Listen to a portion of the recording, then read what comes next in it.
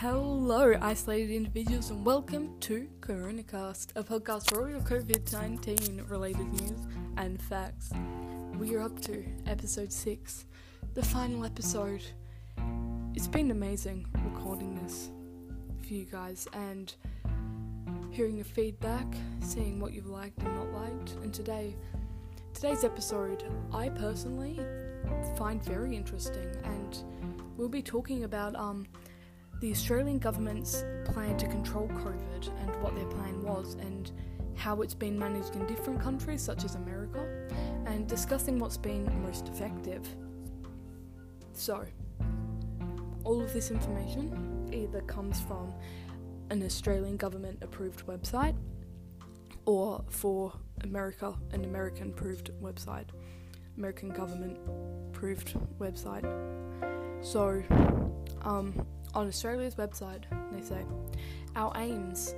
The Australian government's health response to the COVID-19 outbreak aims to minimise the number of people becoming infected or sick with COVID-19, minimise how sick people can become and the mortality rate, manage the demand on our health systems, and help you to manage your own risk and the risk to your family and community. The government's response is based on modelling of the impact of COVID-19. The modelling finds our health system will cope if we continue to have effective social distancing, increase our health system capacity, and isolate people with the virus and their close contacts. So that's all what they've been doing. It's been going really well. It's definitely been working. And next they go on to say who manages the response, and that is state and territory governments are mainly responsible for health matters. When a major health issue like COVID-19 faces our country, they work together with the Australian government to share information so they can provide the best possible care, ensure the response is consistent and integrated across the country. And the Australian Health Protection Principal Committee, AHPPC, makes key decisions and coordinates this response. The AHPPC is made up of the Chief Health Officers from each state and territory, the Chief Medical Officer, and representatives from key departments. It meets daily to assess the risk to Australia and recommend public health actions. The AHPPC endorsed the government's emergency response plan. The Australian government has put together a team of widely respected clinicians led by a Chief Medical Officer to assist with the COVID-19 response. If you want to find out more about this, go to australia.gov.au website, and they have a lot of information, including financial support and advice for businesses and employees, help for education providers, and advice on domestic and international travel and other community services. So, they also state our response plan. The Australian Health Sector Emergency Response Plan for Novel Coronavirus, short form, outlines how key activities will operate and how the public can support the response. It outlines what we know about the disease and the outbreak, what sort of risk COVID-19 represents, what the Australian government health sector will be doing to respond, how the government's response will affect people, what people can do to contribute, how people can manage their own risk, the risk to their families, and the risk to their communities. As we learn more about COVID-19, we are regularly reviewing our response, moving resources into activities that are working well, scaling back activities that are not working. The plan focuses on government activities, but many government and private agencies are working together to support the Australian government response. And I've got to be honest, what Australia has done has been super effective. I would say one of the most effective plans, definitely more than the US and say Italy. We got right on it, we tightened stuff up, and we're slowly releasing what people can and can't do, and it's worked extremely well. And we have had a document that you can find online where it states in a pandemic what we'll do, and it just says if a pandemic were to happen, this is what we'll do, and we've basically followed that to the T, manipulated it a bit to suit COVID-19, and it's worked really well.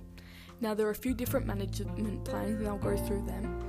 And there's a management plan for Aboriginal and Torres Strait Islanders populations.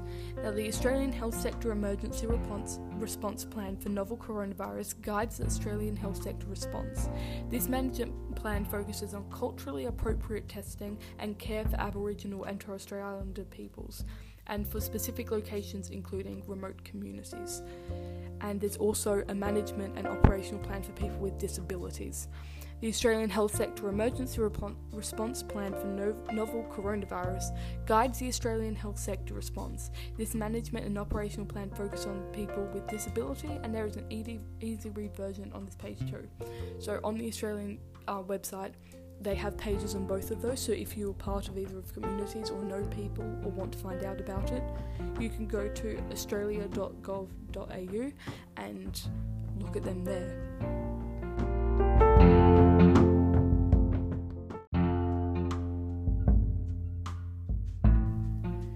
The next section is called What We Are Doing Now, and it says, to reduce the risk of COVID-19 spreading through international travel, the government is applying travel restrictions, screening travellers who arrive in Australia and ensuring they self-isolate on arrival, continuing with border surveillance. The government is also delivering $17.6 billion economic support package to encourage investment and keep people in jobs, delivering a $2.4 billion health package to protect all Australians, providing $669 million to expand Medicare subsidised telehealth services for all Australians so everyone has access to quality healthcare while at home, delivering support to Australians experience domestic, family and sexual violence due to the fallout of coronavirus, so for people stuck at home with their abusers, providing $74 million to support the mental health and well-being of Australians, funding home delivery of most prescription medicines for those unable to get to their local pharmacy, securing face masks to help protect our medical professionals, tracing coronavirus cases, providing information on our response and how you can protect yourself and others in English and other languages, and putting limits on some prescription and over-the-counter medications to make sure those who need them can access them. The state and territory health authorities are testing people suspected of having the virus, monitoring close contacts of confirmed cases every day, imposing travel restrictions between states, and opening fever clinics. Then they have a section saying, what can you do? Help us stop the spread of the virus by staying informed through COVID-19 Health Alert, which is updated every day, keeping in touch with friends and family to make sure they're doing well, taking steps to protect yourself and others, such as practicing good hygiene and quarantining if you're sick, and being a smart traveller. And they do have a COVID-19 advice for travellers. And I think it's absolutely amazing that they've had this whole plan and all of this, and you can go and explore it more and see that more, and it has overall been absolutely totally effective, and I think we can all agree on that it has really done what it's meant to do, and it's been done really well. And that covers Australia's plan and everything, and yeah, it's impressive how well they are able to predict what's going to happen and how to shut it down as quickly as possible. Now we can go on to the American plan.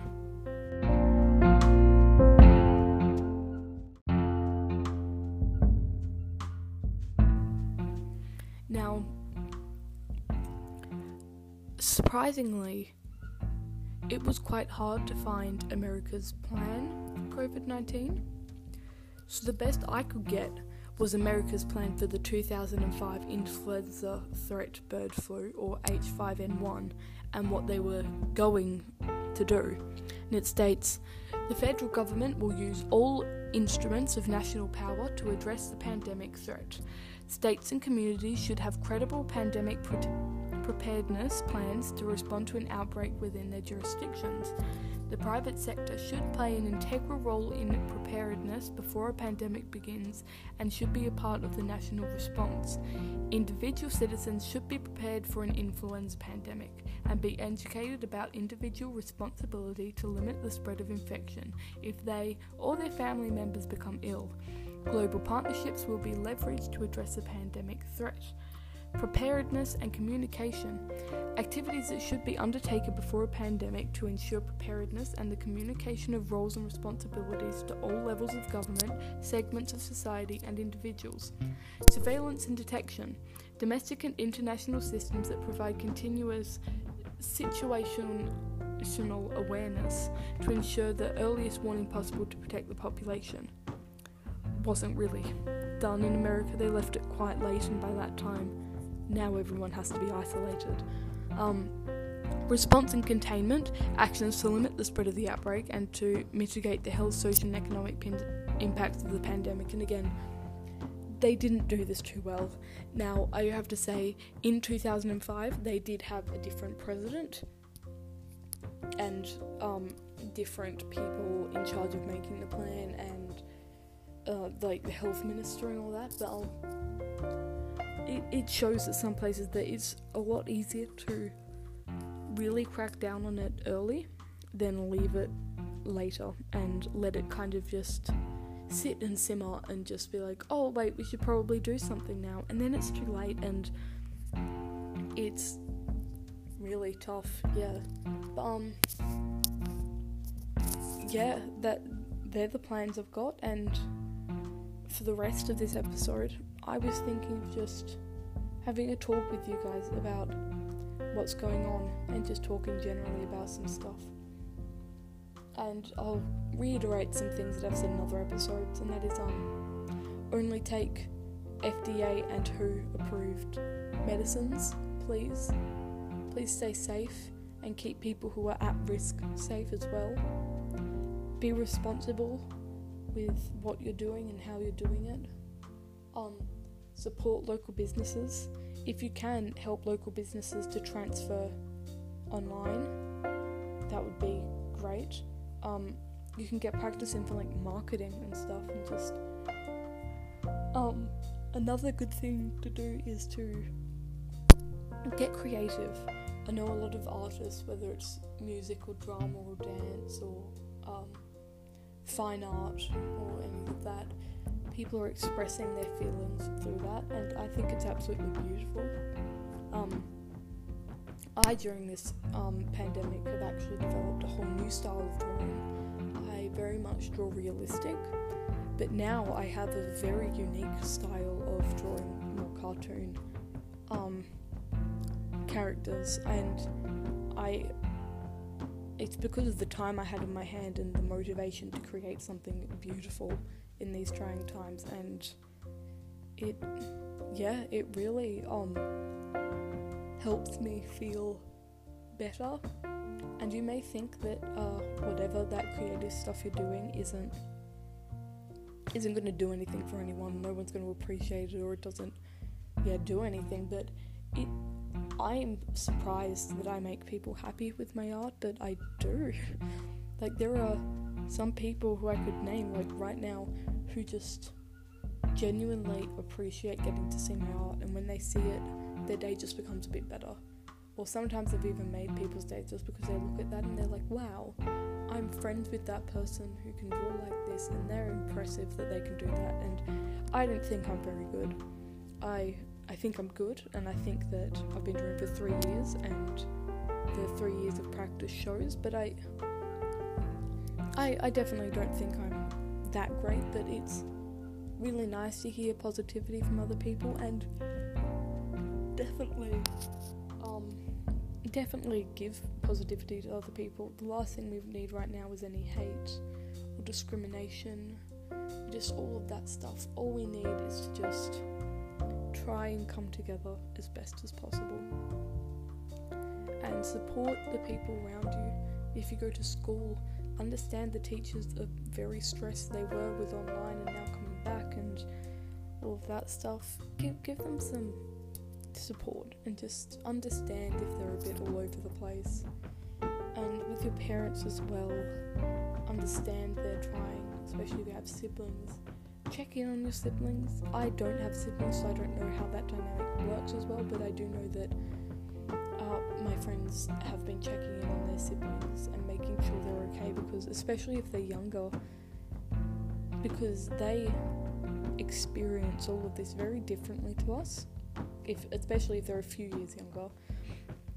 And it would all be a little bit movie-like and fantastical to them. And you need to make sure that they're okay, and just make sure the people around you are okay. There's no need to spread negativity. We just need to have a chill time. Especially with mental health and looking after it. It can get bad. It can get really bad. And you can kind of sit and be like, is the world ever going to go back to normal? Is it ever going to be the same? And yes, the answer is yes. It will. Take it as a bit of a break, because it's probably not going to happen again in our lifetime. And I know you feel lonely, because I think all of us are. But you'll get to see people again and be with people. Go out and catch up with friends after this. Because if anything, if you were struggling before, I hope you realise now that this just put into perspective how much you can do in life, and when you're restricted to this, which you were most likely already doing before just staying at home most time, I hope you realise that life is worth so much more, and you can do so much more. And who cares what's the meaning of life or what comes after? We know that we have this life, so why not just take it by the throat and make it ours, right?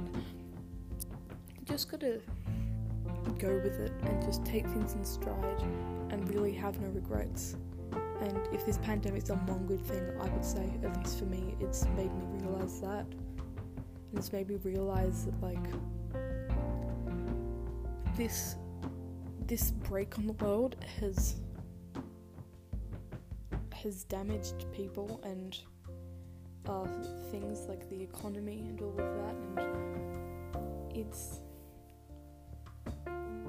it's really made me into quite a bit of a different person and how I see stuff and what I'm going to be doing in the future. I've been fortunate enough to travel with my parents quite a bit because they like travelling, so I've been to quite a few places, and I never really liked it, don't get me wrong. I always appreciated that I've been able to go travelling. I appreciated the time, and it's always been amazing, but I just kind of was like, oh, who cares? Like, yeah, there's other places of the world, okay, but I want to, like, do my own thing. But after this, I've realised that there's so much more. I want to explore other cultures, and I want to see that other stuff and do that other stuff, and yeah, it's a big change going from not wanting to travel to actually thinking, damn, I'm gonna have to spend my money on traveling, that's gonna be expensive. Yeah, it's a good time to reflect.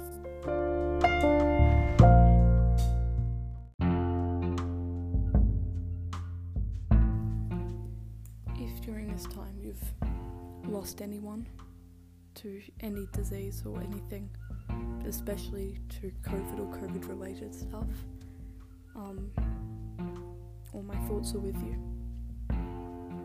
You will get through it and it will be okay. I'm so sorry that happened, but life will go on and it will get better. And yeah, let's all just try and stay positive. Let's all try and do this as best we can. And I've loved being able to talk with you guys about all this stuff we've covered. It's been so much fun. It's been so amazing. And yeah, on that note, I hope you've had a wonderful time listening. Thank you for listening to the end. This has been CoronaCast, so stay safe, my isolated individuals. Goodbye.